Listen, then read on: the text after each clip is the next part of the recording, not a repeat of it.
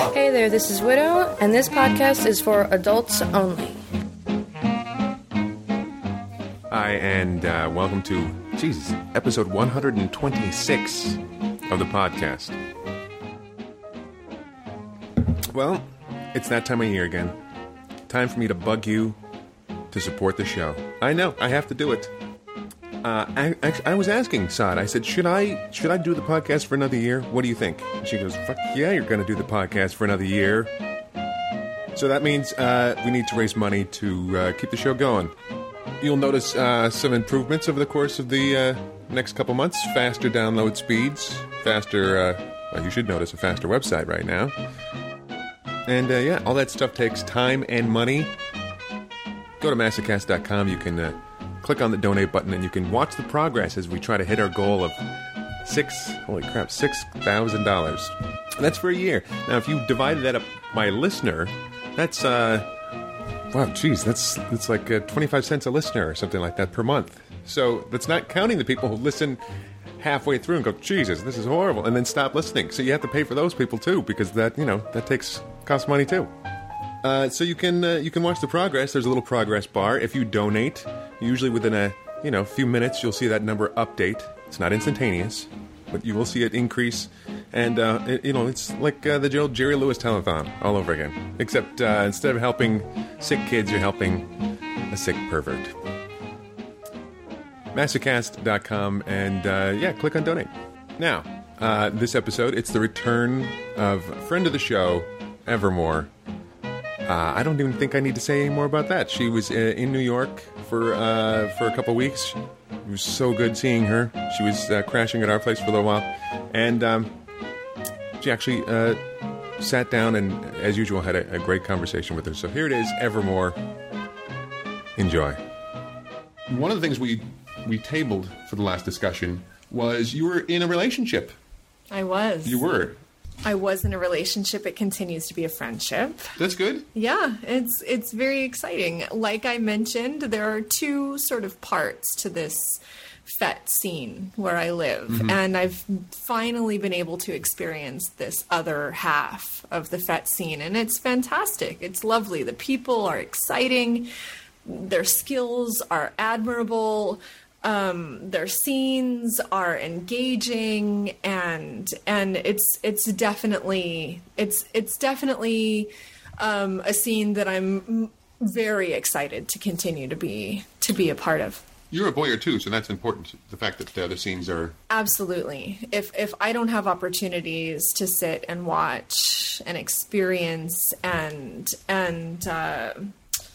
empathize, then then my body can't open up or won't open up as much as it would otherwise. So it's really nice to have scenes that I can sit and enjoy. So tell us about, I want to talk about the voyeur part of you a little bit further, but the relationship, what I'm curious what that was like for you. I mean, so I noticed this boy, and I overheard him introduce himself to someone else, so I knew his name. And he was clearly watching me, but very shy. And I was there with a couple of friends. I really enjoy going to these parties with a girlfriend and a guy friend of mine. And we three play together, and it's lovely. It's really fantastic. I love our chemistry. I love our friendship. It extends way beyond the scene, and it's enriching. He noticed this chemistry and was very attracted, and asked me very sweetly and very politely, nothing like the creepy foot fetishists that prowl around the New York City scene that wait for their opportunity to ask if they can have access to your feet, like the other hundreds that they've asked to have access to perhaps in the evening. Really? Those people. He sweetly asked you what? If I would beat him. Oh, okay. I thought he was going to ask you about the feet. Like he did it. No. How did? So this is a pro tip for those people. How did he do it? It was, like I've said before, there was a level of sincerity that is absent in those other invitations. It was completely naked. He was completely naked emotionally, and his humility was present as well. And he said, I noticed you playing with your friends, and I wonder if you'd be interested in beating me. And I said, I think I would. He said, my name is, right. And then I interrupted and told him what his name was. So he was like, right. Your reputation precedes you. He was surprised. And he said, how did you know that? I'm an eavesdropper. I work for the NSA. I have your FBI file. Right. You just said you overheard it from someone else, right? Right. I said I overheard you introducing yourself to someone else. I had already noticed you. So I said, what does it mean to you to be beaten? He said, well, I've never lost myself, and I really, really want to be broken. I said, have you ever been broken before? He says, never. I've never experienced pain in the way that I'm inviting you to share with me. He was inviting you, I'm sorry to interrupt, but I want to make sure I understand it. He was inviting you to beat him right there and there. Right then and there. And for those people who don't know, what do you think broken means? Or what did he mean by broken? Or he wanted to cry. He wanted to ask to end it. He wanted to see how far he could go before he asked to end it. He wanted to see how much he could take. And although he wasn't totally able to articulate all of those things, I knew what he meant, and I knew that it was going to be important to take it slow, to check in often. But checking in is challenging when you're trying to create a moment, a mysterious moment, or an otherworldly moment. It's important for me to keep my hold of reality, but create an environment for the other person where they can be lost in another world. But I'd still be able to tap into where exactly they are in reality if they're lost in another world. Someone once described checking in, while they said it was important to do, it was sort of akin to you're watching a symphony and they stop halfway through and go, how are we doing? Are we doing okay? Right. It's an interruption. And I didn't want to do that because that's not going to facilitate a broken person. That's going to keep them present. It's not going to allow them to let go. And part of letting go and part of being broken means that that reality needs to be absent. This is something that if someone were to say to me, hey, I'm new to the scene, I would say, make sure you know the person very well first. However, with you, you're a very experienced player. Well, I asked him why me. I said, okay, so you're pretty sure that you want to interact with me. Why are you're smiling? I imagine him saying, because you got great tits.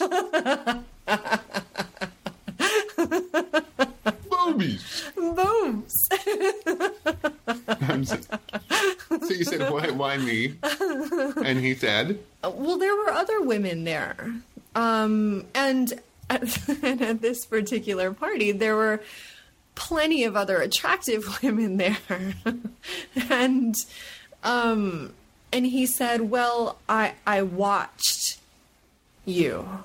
His pause said more than his words did. I watched you playing with your friends, and I could see your attention to the moment, and I believe that you would be someone that could bring me to the place where I want to go. So you're already like, all right, let's get it on. That's right. I can tell, if someone talks to you in that manner, that's how you express yourself too. But also, if someone expresses themselves in that manner, you're pretty much.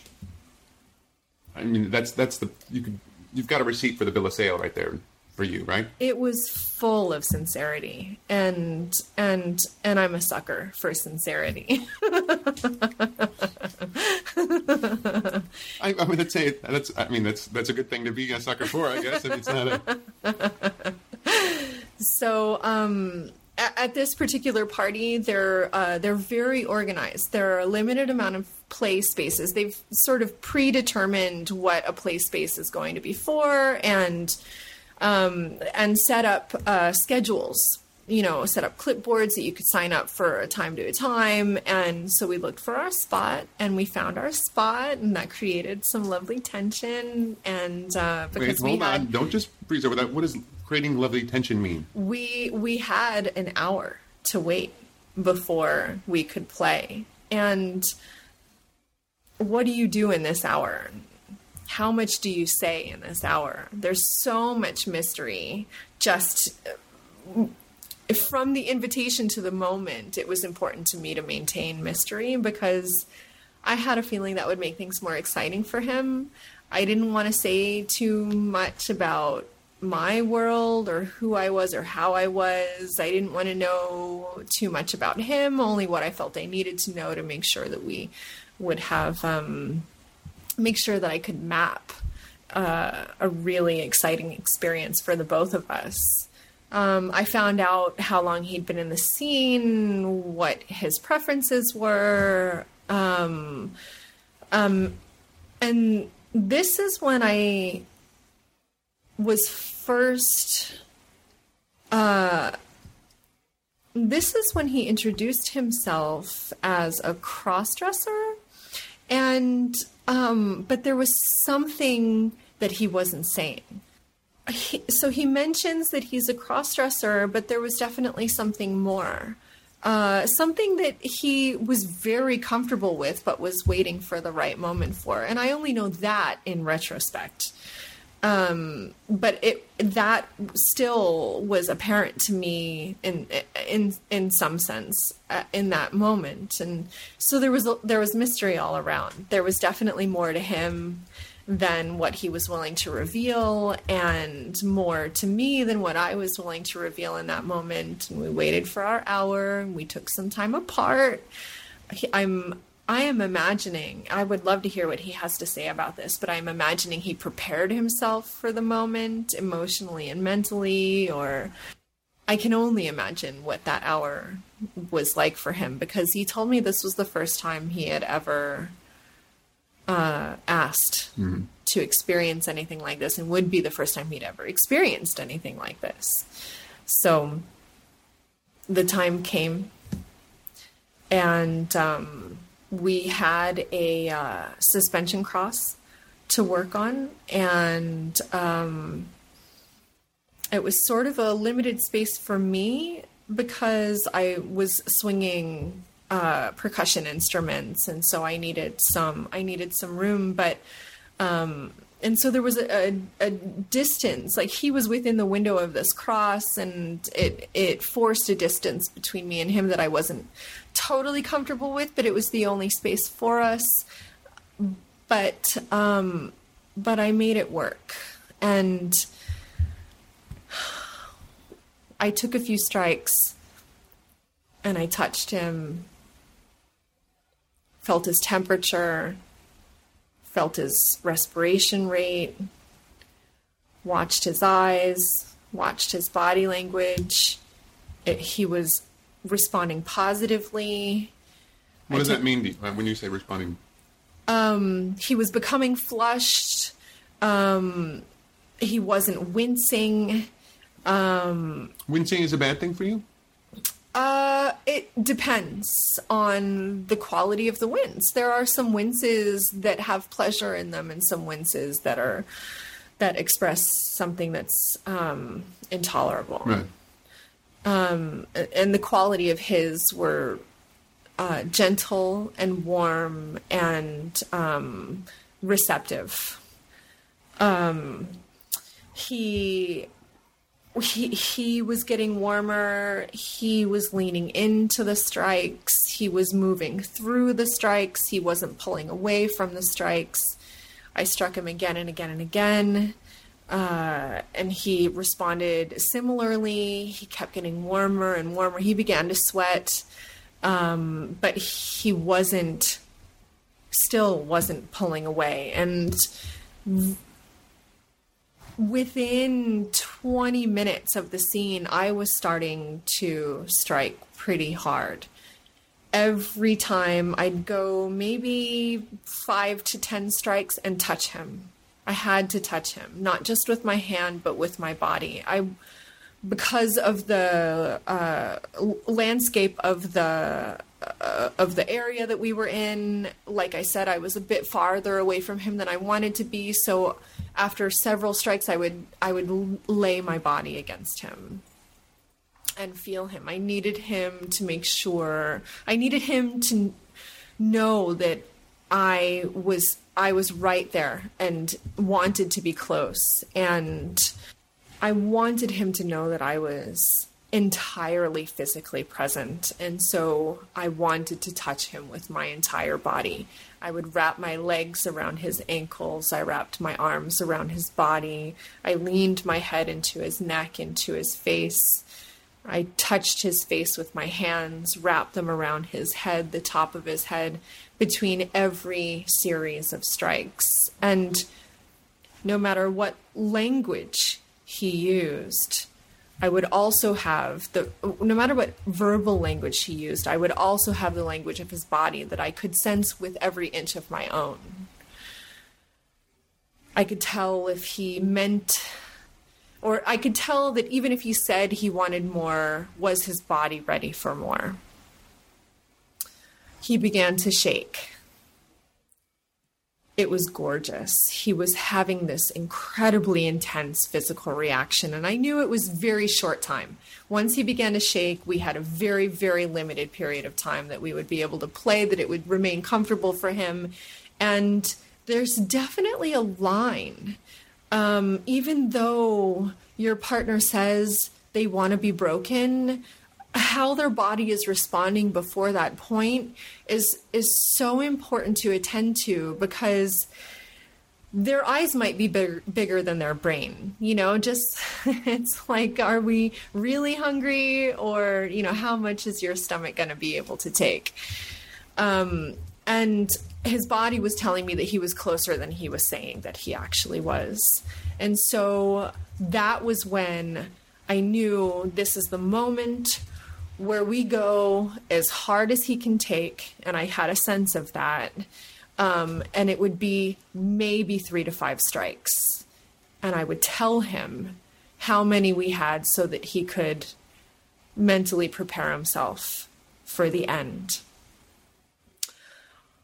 It went beautifully. And by the end, he was shaking uncontrollably and barely able to keep himself upright. And it was so beautiful. He was in this incredible dizzied space of bliss and endorphins and sweat and fear and pleasure and pain. And I let his wrists go. I put a seat right beneath him so he wouldn't have to walk anywhere. And we sat and we held each other for close to 10 minutes. And he shook that whole time. So did he end it, or did you were like, okay, I knew? I knew. Okay.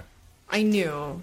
It was going to be too much. Once he started shaking, now is the time. It's now or never. And I had a very, very short window. I chose 3 to 5 strikes, very serious strikes. This is where, like, in that, when you're describing it, I imagine myself as like your Jiminy Cricket saying, like, you don't know if he can call stop on this. You don't know if he could, but you could tell it was the end. Yeah. Well, his physical response was already very intense, and he hadn't gotten to where he stated his goal was, and the window for us to be able to reach that goal was now very short. Oh, okay. And I knew that. And we healed together, or at least we recovered from the nervous response, his shaking. And it took about 10 minutes. Then we were able to have a walk and sit again and have some water. And I let him process what was happening. He would speak moments to me and not understand exactly what he felt yet, but he was able to express that and express that he couldn't wait to think about this more and understand better what happened. And this was such an amazing and beautiful experience. And I felt exactly the same way. I love introducing people to new experiences. It was one of the things that I enjoyed most when I was working. It was my favorite. New people, new experiences, new introductions, gentle introductions, intuitive introductions. And it was beautiful. We've been very, very deep friends since, and we had a short relationship. So I want to, before we continue with the relationship, I have a question. There is maybe it depends on the guy or girl or whatever. I remember I didn't have a lot of experiences just doing like pickup play, but one of the reasons why is because I was told by a few people, maybe you were there when someone told me this, that they were interested in playing with me, but they were worried I was going to go all doe-eyed and, after the scene I'd be like, marry me, that I was going to be just so totally enthralled by them that I wouldn't be able to just have a casual play scene, that I would be just totally like, enamored. Mm-hmm. So whenever after I heard this, I made sure that in the rare times that I would have like a little scene, that right after the scene, I would act like nothing happened. I'd be like, that was really fun. Thank you very much. Even if I was totally like inside going, oh my God, I'd be, yeah. But it sounds like he balanced it in a certain way. Either he was like, was he acting in that, or was he like, hey, that was pretty cool, chill, man? Or what was he? He was sincerely grateful. He wasn't doe-eyed, but he was sincerely grateful, and in a very introspective place. And now that we're friends and we've had more time together, I realize this is just how he is. He's an incredibly introspective person. He lives within himself more often than not. And I don't believe he needs anyone. And I think I wonder if the doe-eyed response communicates a need. Yeah. A demand for attention, desperation for reciprocation. Maybe desperation is a strong word. No, I think, well, at least when I was in that spot, I think it was definitely, yeah. I think a lot of men, particularly the ones that are very active in the fet scene here, they just go through woman and woman and woman and woman, and they're looking for the one. And if they have this sublime experience with a person, a woman, they really want that person to be the one. And so they have these intense responses after these really positive scenes that create that kind of desperation. And honestly, I've also experienced women who have reciprocated and then the fantasy's over. She's been gotten or she's receptive, and that's not a part of their fantasy. They're in this, I've just, maybe it's a little jaded, but they're in this space where they cannot win, and nor can she. Even if she even if she does respond with her whole body and whole mind, it's not what they've been fantasizing about from the other side of their computer screen. It's just not what they've connected their libido to. And so now it's no good. Yeah. You know, but still they have this intense physical response to really beautiful moments, and they want to just latch on.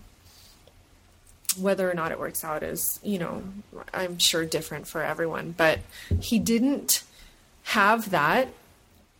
He had self-possession, he had introspection, he had independence, and he had a very strong gratitude.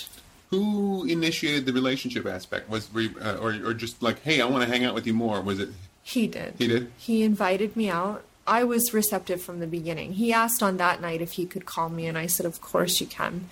And he invited me out, and I said that would be fantastic. I'd love that. This is good, because normally when you say, of course you can, you give him a fake number. Yes, my number is 1-900-MIX-A-LOT. I'd never do that. I know. So you went out and we had sushi. We talked about ourselves. We talked a little bit about our experiences in the fet scene.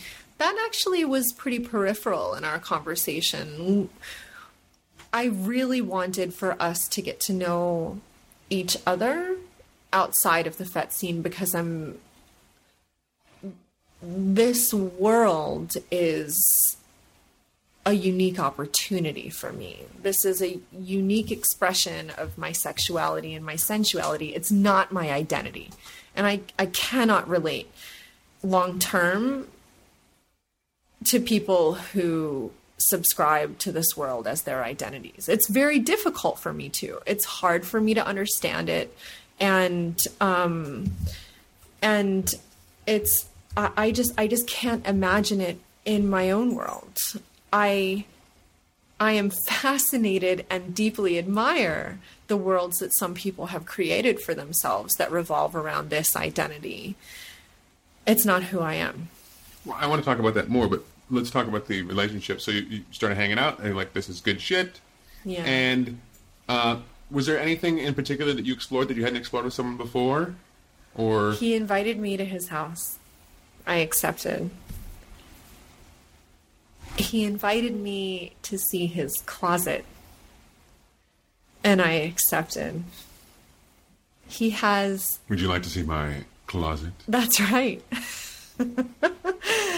And I knew that this was going to be special. Mm-hmm. There were two tiers. There was like the closet, and then there was the exo closet. Is this where you found the mystery? Yes. I walk into his closet, and it's fascinating enough. He has really cool uniforms, and I love uniforms, and I love his style, and so it was really, and I'm always interested to see how organized people are, how clean they are, you know, how they keep themselves. And then I saw another door, and I said, well, that's your closet too.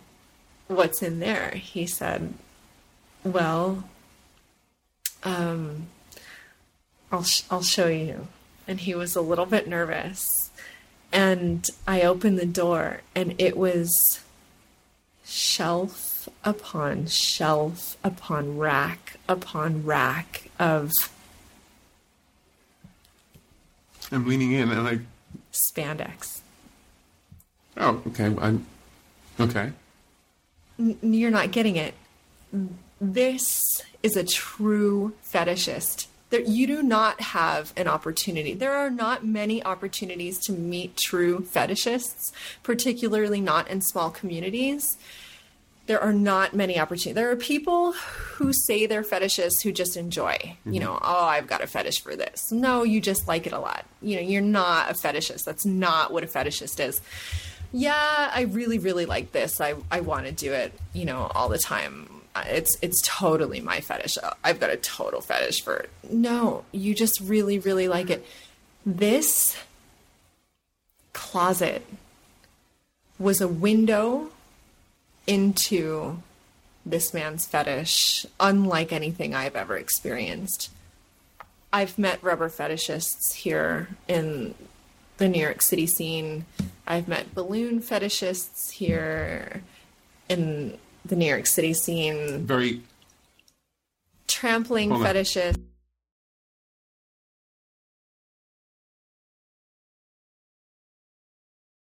No, I had to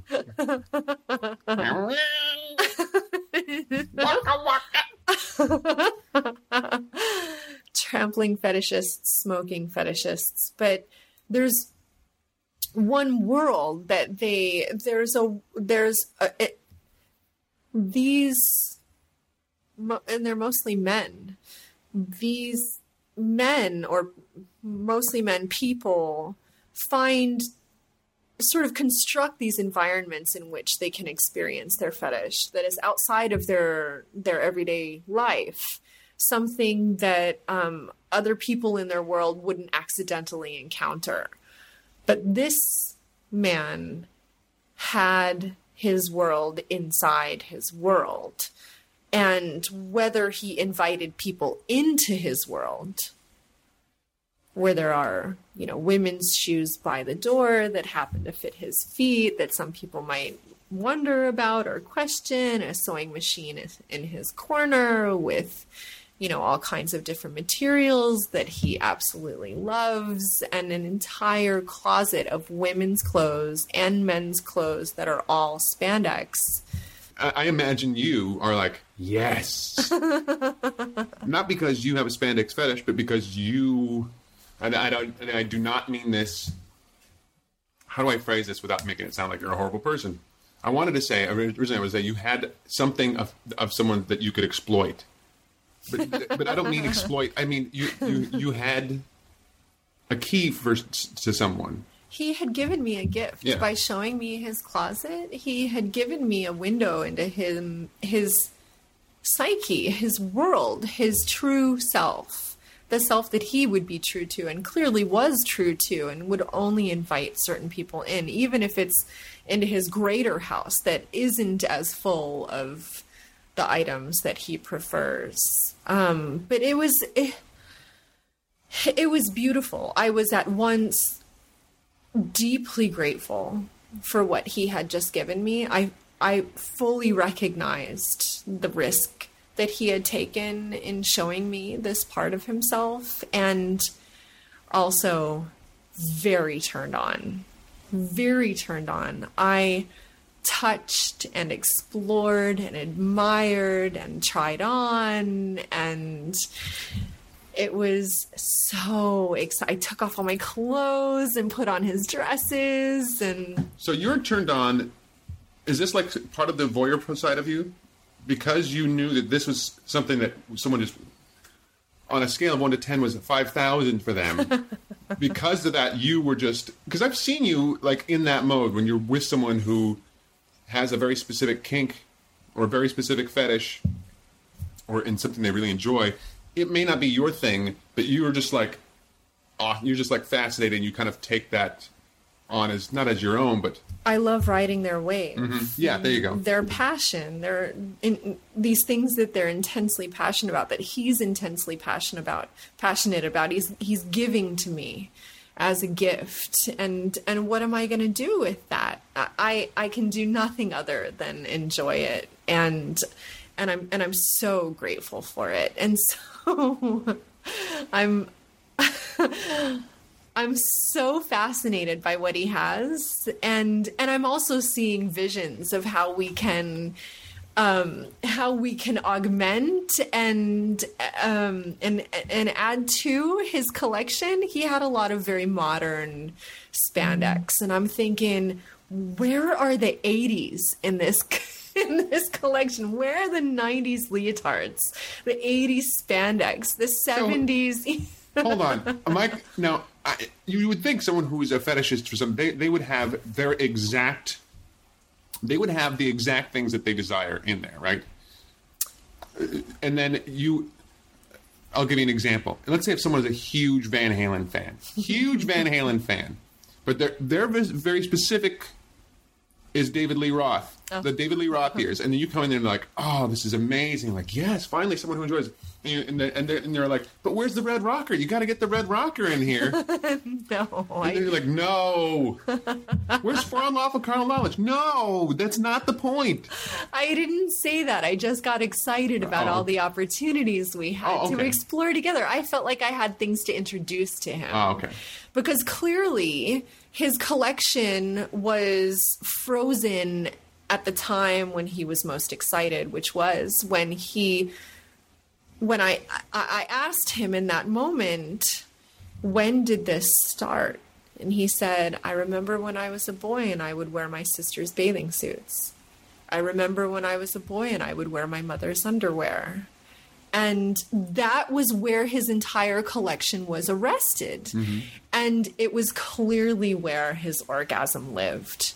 And it was just beautiful. It was so beautiful, this incredibly vulnerable place, this second closet, this exo closet that he had given me a window into. It was just such a gift. So I'm curious now, like, so did you introduce like... We've been shopping. And is it the same reaction? I love going shopping with him. I find things that I know he'll enjoy that are outside his window. Like every fetishist's dream. Right now, there's a guy or a girl, someone who's a fetishist, and they're like, I wonder if I should tell my partner. And they're like, maybe they'll react like Evermore did. No. I can guarantee they won't. They might be very positive, but they won't be this. Nobody's this positive. This is like... everyone's dream who's a fetishist. Go on. There was a day that we went shopping at one of the local thrift stores, and he hit the fucking jackpot in ice skating leotards. Like, I'm jealous of what he discovered because they were all vintage. All of them were in a 70s, 80s aesthetic, and they were all just these lacy, nude paneled skating costumes with the tiny skirts or the ruffles coming off of the hips, and just beautiful. So jealous that I didn't find them first, because I definitely want a couple of them. That reminds me, I need to email Lacey Nude Panel back for her interview. Lacey interview. Okay. But we've skipped over a part. Oh. Uh-oh. Well, yeah. This is very important. Okay. I was so excited when I got into his closet, and he explained to me where this was from and what it's become, and now what he's interested in, which is making his own clothes, and the gift, just the reverence, the sacredness of the gift that he had given me. I started tearing down all of the clothes and tearing out all of the clothes from his shelves and his racks, spread them all over the floor, and we fucked. Well, when you were like tearing them, I'm like, no, don't do that. That's organized in a very specific... I already had on one of his dresses, and we fucked on a bed of spandex. It was incredible. And he said, "You're the greatest woman alive." Actually, we fucked twice. Oh, well, there you go. It was so wonderful. That's great. It was so beautiful. That's really, we should probably, maybe I should say that this, hopefully, you're going to play this for him before it airs, so it's okay that it's out there. No? Sure. I'd feel better. Okay. So that those people who are listening now, they're not like, oh my God, if someone's listening, knows this person. So they, Sure. Does this person know about the Messcast? I think I've played some things for him, okay. Yeah. And he stayed awake during them? You're like, I'm going another. I had to nudge him a couple times. Hold on. This is a good part. The good part in this episode is coming up. Listen, all right, now you can go back to sleep. That was it. All right, gonna go back to bed now. But that's so great. That's so great that you experienced that. Yeah. And this is one of those things that just kind of ran its course, and now you're great friends.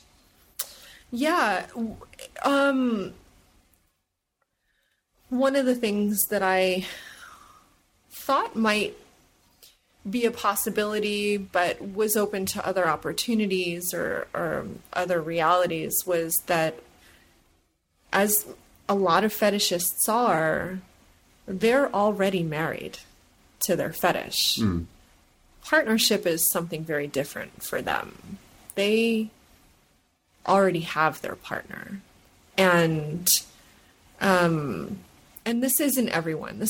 I know this is different for everyone, but I was concerned that that might be an element in the relationship. And it is. He's married to his fetish. And although he desires and deeply enjoys partnership, I believe that his first choice is his fetish. And you're saying that, though, in a way that's it's like there's nothing wrong with that, of course. No, there's nothing wrong with that. But I want to be a first choice. And that's just not something I'm willing to compromise. Have you tried not being such an asshole? That might No, help. I haven't tried that. I haven't tried that. But the fact that you're still friends says that. I mean, there was some sort of communication in a way that everything's still. I mean, you're still talking to him. He's still talking to you. That's Absolutely, that's a yeah. best case scenario. He doesn't know that is how I feel. Well, he does now.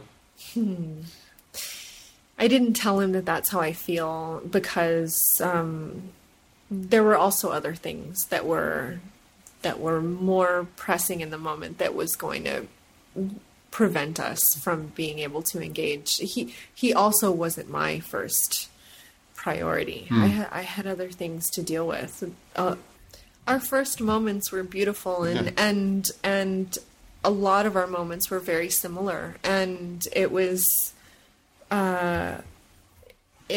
every one of our encounters have been positive. That's great. Every single one of them. And now I'm very, very excited to see what happens with our friendship. That's awesome. Yeah. But you said when you were playing in that first time, you said that you felt it very important to touch. Now, maybe it's just because, I mean, you obviously read the scene, but I've always felt that if I'm like close to breaking and someone touches me at that point, sometimes that kind of resets me and kind of pulls me back to reality or whatever, that I might be close to breaking, but because the touch, I'm not saying it's a bad thing, you know, that the touch brings me back to reality and kind of calms me down a little bit. Was it because you just could not touch? Or was it because you wanted to settle things a little bit, or you didn't know him enough to really push it the way you would normally? Or I think all of the above, and on a selfish level, I needed to touch him. I needed that realm of communication. What I can see and what I could read through my sense of sight is just a fraction of all of my senses, and I needed to be close. But I think that's the difference between service topping and being actually in it.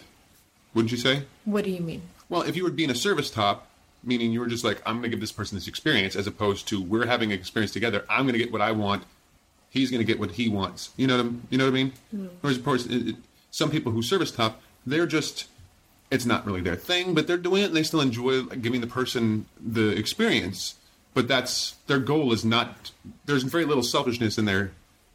Am I making sense? Yeah, and also selfishly on my part, I love being sensual in all of my interactions. If I'm not sensual, I feel disconnected. And that connection creates an atmosphere of not only sensuality, but really deep intimacy. We're becoming familiar with each other on many sensory levels. And without that outreach for sensual experience, I feel I feel like it's a superficial scene. Your question is, how did I know he would be able to end it? Well, how did you know, okay, he's not going to be able to end it, or he is in a place to end, or...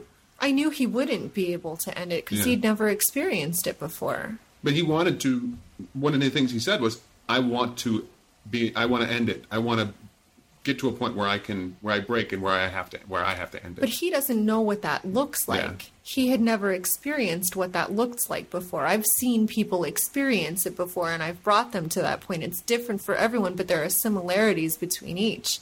I knew more than he did, and I knew he wouldn't be able to end it. This is your way of saying, honey. I knew that I could help him explore what it meant for him to experience what he wanted to experience. And it was still a give and take. He was responding, and his responses were a form of communication to me. And through those gestures, body movements, sounds, how the quality of his sweat, was his skin cold, but he was wet? Was his skin warm, but he was dry? What did his body feel like? How did he respire? What was his pulse like? And what was the pallor of his skin? All of that told me more than he could have ever told me before the scene. I guess it's just a question where I'm like, as someone who's never taught before, I just don't know the language that tops speak. I just don't know that language. I don't know how they come. So that was all of the dominants and tops and people who are experienced players are like, you just know, and you just roll with it, you know? Yeah. I guess it's one of those things it's a different language for me. You said something else too. You said, that this is not your identity. No. But I mean, you're a kinky person. But so when you say it's not your identity, does that mean it's something? Is it like it's something you really enjoy, but you don't need it, or? What I mean by this is not my identity is this. I don't only hang out with kinky people, or majority hang out with kinky people. This isn't what drives my social life. I don't plan every weekend around kinky experiences. I don't have, a room full of kinky implements. And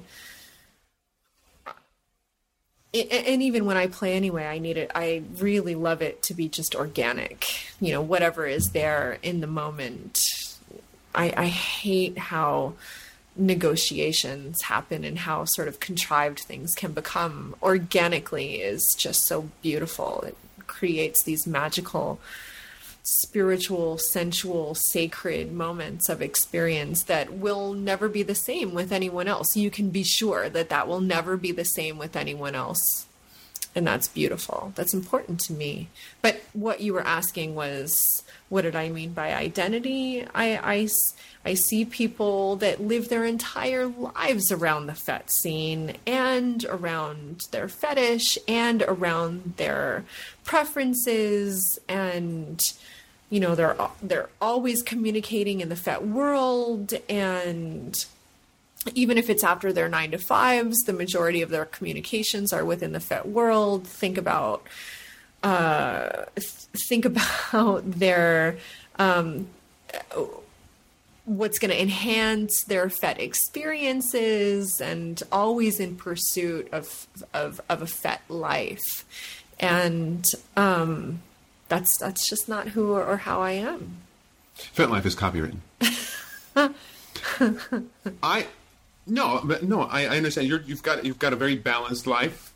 I believe I have a fairly balanced life. Someone might say, well, you've got a freaking kinky podcast. We don't... Clearly you don't put too much time or attention into this. Because of the quality of the podcast, is what you're saying? That's right. Clearly. If anyone listens to it knows, it's all half-assed. Your kinky life is a quarter-assed. But no, I know what you're saying. But there are times that I'm jealous of those people who can throw themselves into it so much, because, I mean, if I didn't work as much as I had to, I could totally spend more time going to events and going to I could. But more time for you would mean like 2 weekends out of the month instead of 1 weekend out of 2 months. Yeah. Yeah. I know you experience a lot of things at home in your private world, but in your public world, I know that it's not really that frequent for you, but your time is so thin. Your time is so full that it's just not available for you. But even then, like when there have been times when we've had a free night, and like, well, we could go to a kink event, and we're like, yeah, maybe because the kink events in New York is kind of like waxing and... Like I said, it's changed. Yeah. So, no, but I'm jealous. I have friends who are like always out there. They're always doing something. I'm so jealous of those people because they can, It would be fun, is what I'm saying. Yeah. I'm not jealous of that lifestyle. I'm really not. There's not enough time in the day, and lives are so short. There are so many beautiful things in the world to experience that do not revolve around my cock. Or your cock. Well, that's not true. That's not true at all. There are more things in the world. It started so beautifully. Like, there's more things and beauty in the world. More than just revolves around your cock. Like, well, sounds like W.H. Odin for a second there. Balls. I didn't even have to... Oh, yes. I'm curious about... There are many things that are so very different based on location, accents, style, so many different things. I'm curious if you noticed... Body hair. I'm curious about play style. Did you notice, is there something so dramatic? Like when people see you play, is it like they're hearing someone with an English accent for the first time or Australian, you know what I'm saying? Is your play style, were people ever going like, whoa? Or was everyone just like, yeah, well, that's how we do it everywhere? They're closer to, yeah, that's how we do it everywhere, except it's more like this is how it's supposed to be done. And it's something that they learned through workshops in other parts of the country. Mm-hmm. They've brought back to our part of the country, and now it's like they've been indoctrinated in these other styles, and going beyond the boundaries of those styles is like edge play, but and they come with all these rules and standards, and one of the things that isn't bad at all but is a little bit distracting, people who are more experienced in play, whether or not it's, mild and introductory or heavy and edge or whatever it may be, we don't need to talk as much about safety. We don't need to talk as much about safe, sane, and consensual. But in the community, that is very much a part of most conversations. This is what I learned about what is safe about this, and so this is how we have to do it. And don't try this unless you've been trained by this person as to how to do this safely. And I'm like, really? Okay. It's really exciting that you're trying new things, That's so condescending, isn't it? That's so nice for you. It's hard to not be. I know it sounds terrible, but it's really hard to not be. It's like they put up these barriers of safety, and not that I don't observe what is safe and is seen. Clearly, it's important to me to keep my partner safe, but why do we need to talk so much about it? Like, I know, I know what our boundaries are. Can we do this organically, please? Because you're really killing the fucking mood. I imagine you've got like a catcher's mitt on, and you're like, of course I'm going to use lube. You don't have to. I'm going to shove it up your ass, but we don't have to talk about me lubing up the catcher's mitt. Of course it's going to be lubed up. Just shut the fuck up and take the catcher's mitt up your ass. Right. But actually very condescending coming in my direction. There are a lot of assumptions made because I'm relatively new to the scene.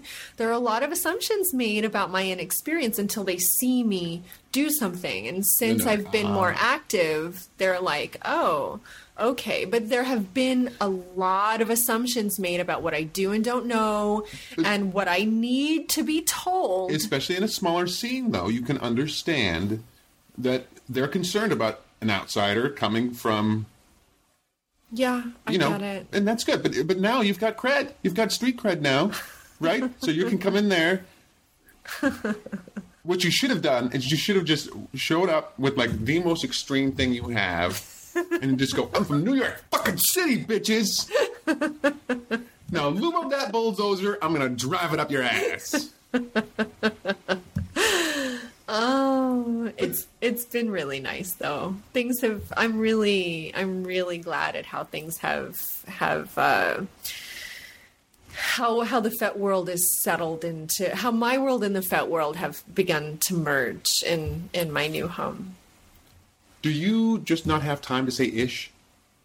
What the fuck are you talking about? You just don't have time to. You have to say fet. You can't say ish. I don't have time to say ish.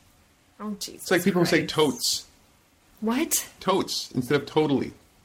Ew. Hey, that's what I said when you said fet. You don't have time to say ish? Because I choose it. But saying the fet, sort of truncating it, gives it more, I don't know, opportunity to spread across other parts of the world except for fetish. You're saying king. I see what I see what you did there. I totes see what you did there. Oh, that's disgusting. Shut up. Alex will say it just because she knows it's like suburban or I don't know, whatever. It's really annoying. It is. I had to find out the hard way. What about cray cray? There was. Have you heard cray cray? You're a voyeur. Do you get off watching porn? Not much. No. Is it because it's not real? It's not. I mean. It's purely practical. Whenever I watch porn, it's just to get off, and it doesn't usually take long. Yeah. It's No one likes a braggart. Women saying that, it's like, oh, hot. But guys saying like, trust man, like. I was like, oh, that's creepy and weird. I want to know he's stroking for a long time. No, you want to know he's fucking for a long time. I don't want it to... No, I do not want it to take forever for him to get off. No. Wait, so... Oh, okay. But when you were watching porn... Wait, what was that? No, I was like... you mean when he's yoking his yak, you want to know it's not taking him a long time. Why did you make that face when I said that? You were like, eh... No, because I misunderstood. I misunderstood what you meant at first. Mm. But when you're watching voyeur porn, what is your? Do you like? Is your thing like amateur porn? Is that your like? I'm not going to tell you what I watch. Wow, is it really bad? Is it illegal? It's very personal. Oh well, all right. You mentioned this couple you sometimes play with. Are you mostly topping in these situations? Are you switching? Are you switching a lot, or are you mostly topping lately? I usually find service tops to experience what I need to experience with when it comes to masochistic scenes, or tops that are highly experienced in what they do, and I know can guide, and I trust can guide me through a space and place that they'll be able to sense. I'm open to exploring. But I started with service tops because that's what I can find where I am. Mm-hmm. I haven't found anyone yet that I feel can guide me. I set some boundaries for the tops that I play with now. But I haven't said, hey, are you a service top? Or I'm going to tell you what to do to me. It just happens to have come. It just happens to be that way. This is a great thing to talk about because there are a lot of people out there who don't know how to set boundaries, especially people who are asking to be topped. And there's a lot of people who feel pressure in the scene for whatever because the top has ulterior motives or whatever. How do you set boundaries for people? How do you... Well, just the same way that, with every person that I play with, the play that we have depends entirely on what we're both interested in, or my interest in their interests, or vice versa. The same thing happens in these situations. My experience now is because the environment of the scene where I am now is so careful and cautious with technique and safety, there isn't a lot of intimacy involved. And that's really practical for me. I want to experience this. I don't necessarily want to be intimate with you. I just want to feel what I want to feel. You want to experience this, and explore these techniques further, deeper for you. This is practice for you, and so this is what we'll do. And it's been pretty disconnected. I haven't had a lot of intimate moments as a receiver. And so in that way, that's entirely determined by the sort of psychological and experiential environment of the place. A lot of people are much more interested in safety and technique than they are in exploring and pushing the boundaries. Well, I guess in that space, the space that you're in, because it's really hard. I've talked to female submissives who said it's really hard, or not just submissives, but people who want to bottom for something, to tell a guy or a girl, but tell a guy, look, how to nicely say, I have no interest in your cock. Because there's some guys who, when they hear play, they think, it's going to end with me getting my dick wet, you know? Yeah. And especially if you like the person, but you just don't want them to know, if you don't want to tell them that you have no interest in their junk, that's kind of a hard thing to do. I don't know what that's like. I'm not a submissive. Well, no, but even as a bottom, just even telling someone, or even as someone who's going to be on the receiving end of something like that. I think the way I say it, it's very clear that what exactly I'm interested in, and it eliminates all the other things. Because you started by saying, listen, you troll. Well, it's it's an invitation to do a specific thing. Okay. And, for example, I'd really love for you to pierce me. Would you like to have a piercing scene? Sure. What are you interested in exploring? What gauge, can I make something? Do you just want sensation? Well, I really want for both of us to enjoy this. I want to reach a certain level of endorphins and, and I'll let you know how I feel if and when you feel it's right to check in. And even if they don't necessarily remember to check in because perhaps they're not as experienced or experienced enough to know when the time is to check in, I'll let them know. I haven't lost myself since I've been there in that scene. On the receiving end. Have you lost yourself? It sounds like you've lost yourself. From the top, absolutely. Yeah. In a sense. I mean, I've been intimate in interactions and scenes with people, but as a top, you can't really lose yourself. I don't know that it's part of the top gene, like you have to be present and involved. It's your responsibility to do that. But it doesn't prevent you from fully experiencing the moment and also riding this beautiful wave with this person. But from the bottom, I haven't had it's been several years since I've had a lost moment from the bottom. Well, here's fingers crossed. Well, Yeah, if I meet the right person. Yeah. But, the environment, it's like an ecosystem. I don't know if it'll support that kind of... I don't know if the ecosystem of where I am can support that kind of interaction right now. Just give it time. Or there's always Craigslist. It'll be years. Could be, but you can always come back to New York. Yeah. I don't think I only have one more question. Go. This is going to be because we've had some pretty deep thoughts that came out of your head, and I tolerated them very well. But no, this is a question that is a serious question, but it's kind of juvenile sounding at first, but it's actually a serious question. What? Okay, I am not a gassy person at all. I'm not. I just don't fart very often, right? I just don't. But when you were explaining the caning, I flashed back to a time long, long, long ago when there was a woman. It was the first time we were playing. It was at a party.